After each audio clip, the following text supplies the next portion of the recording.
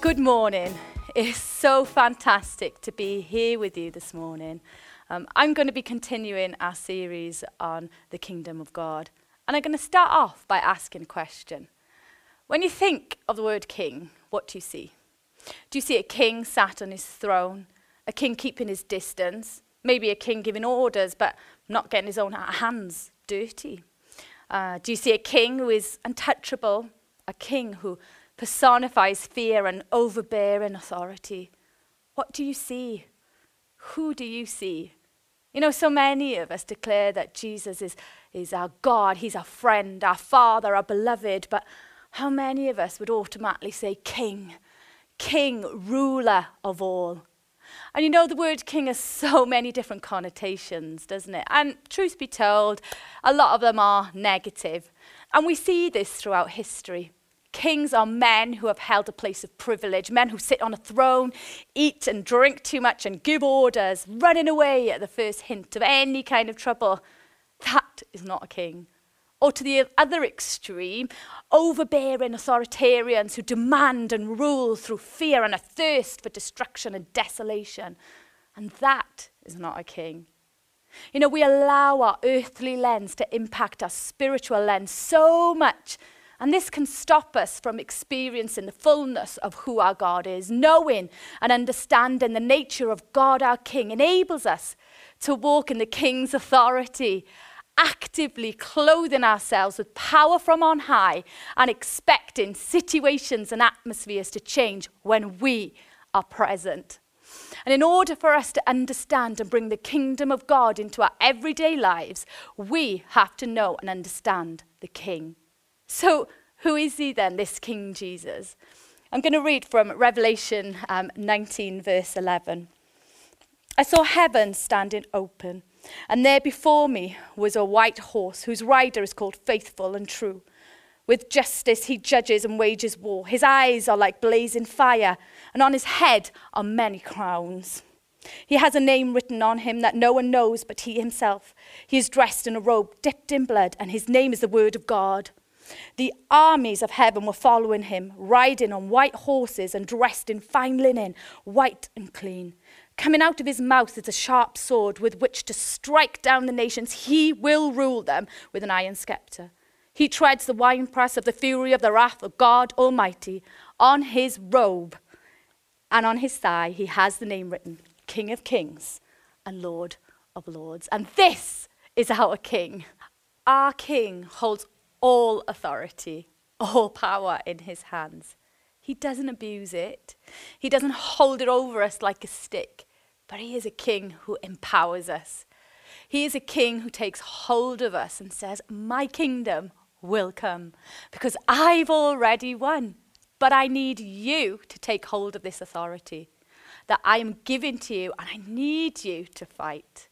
I need you to be all that I've called you to be. And yes, at times that is a friend, it's a confidant, it is showing my peace, my love, and my joy. Yet in all of this, there is a need for my warriors to know my voice, the call of their King.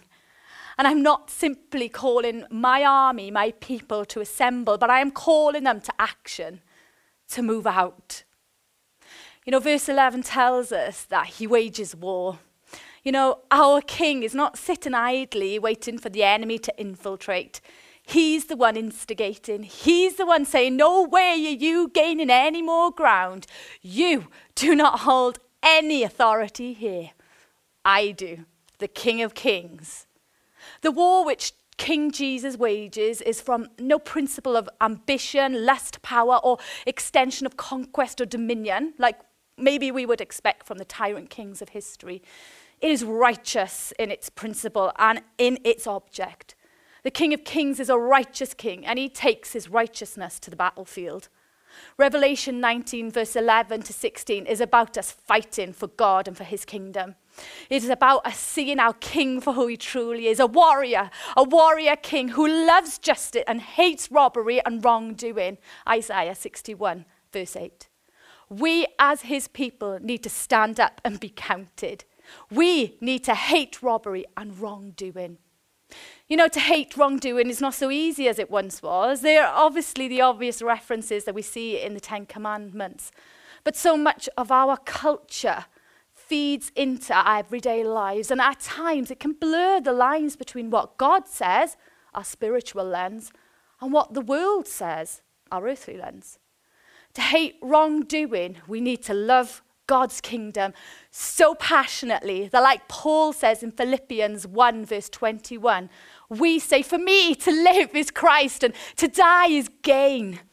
We need to love the King in such a way that we accept his rule and his reign in all areas of our lives, not just the ones we give him permission to.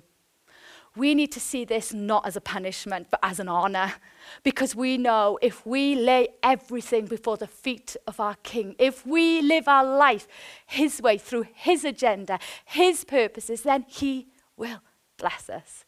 If we live our lives like this, then there are no blurred lines.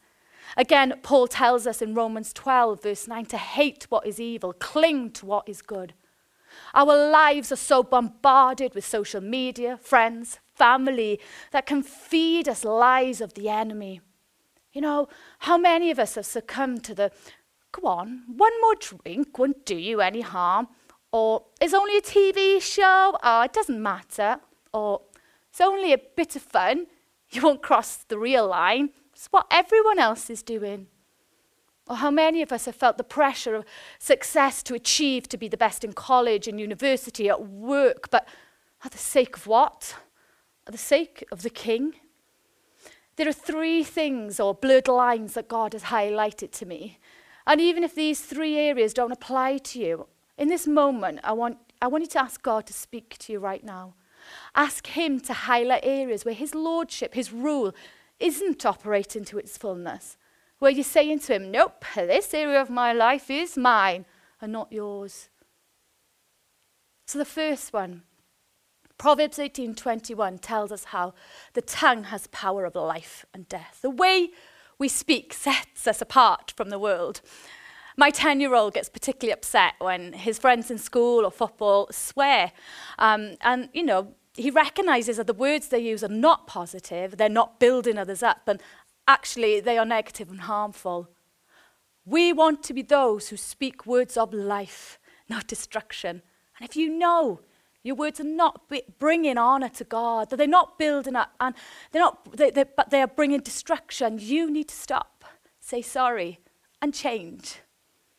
The second thing, 1 Corinthians 6:20 tells us how we have been bought at a price. Therefore, honor God with your bodies. You know, some of us may be in the early stages of relationships. Some of us have years of wisdom behind us. But if you know that your relationship has not or is not honoring to God, I urge you to seek out men and women of God to help you. There's no condemnation in Christ.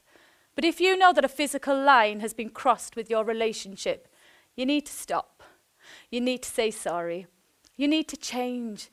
And if you need to talk to someone about it, get in touch. There are a mass of wonderful people who are here not to judge, but to support, to help, and to encourage you to be the best that you can be.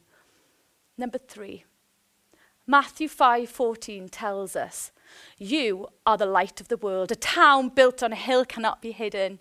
Neither do people light a lamp and put it under a bowl. Instead, they put it on its stand and it gives a light to everyone in the house.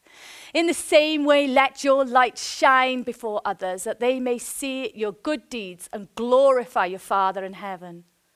You know, God very clearly said to me, tell my people to stop being someone I've not called them to be. Basically, he's saying, when you're around your non-Christian friends, live the same life that you would when you're with your Christian friends. The King is simply saying, seek my kingdom first. Seek me, and everything else in life will slot into place just fine. It won't always be easy, but I am there. What matters most in this life is us listening to our King, seeking his face and following his voice, because King Jesus in all his glory and purity is calling us to follow him into battle.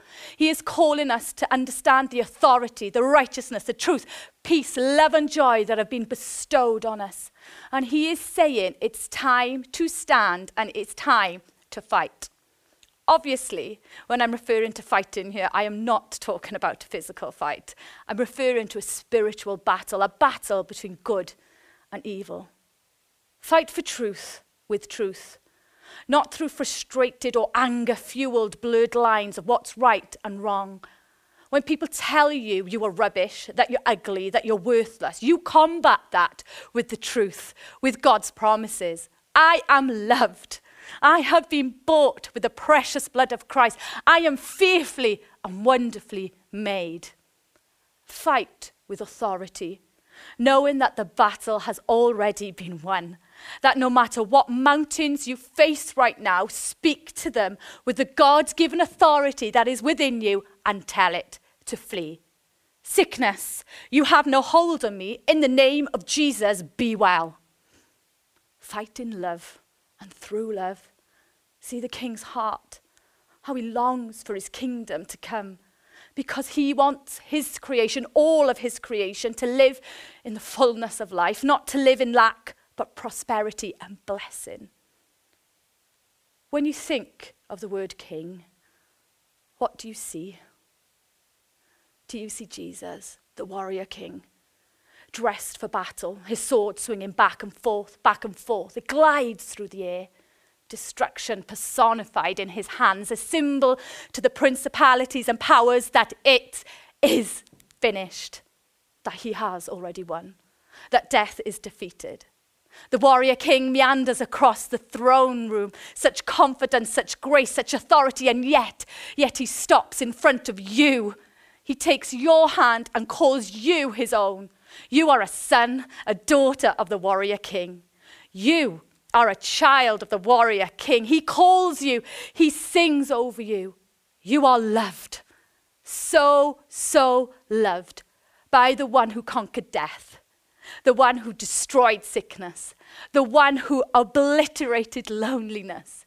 You are a loved, called, anointed, sent son, sent daughter of the warrior king.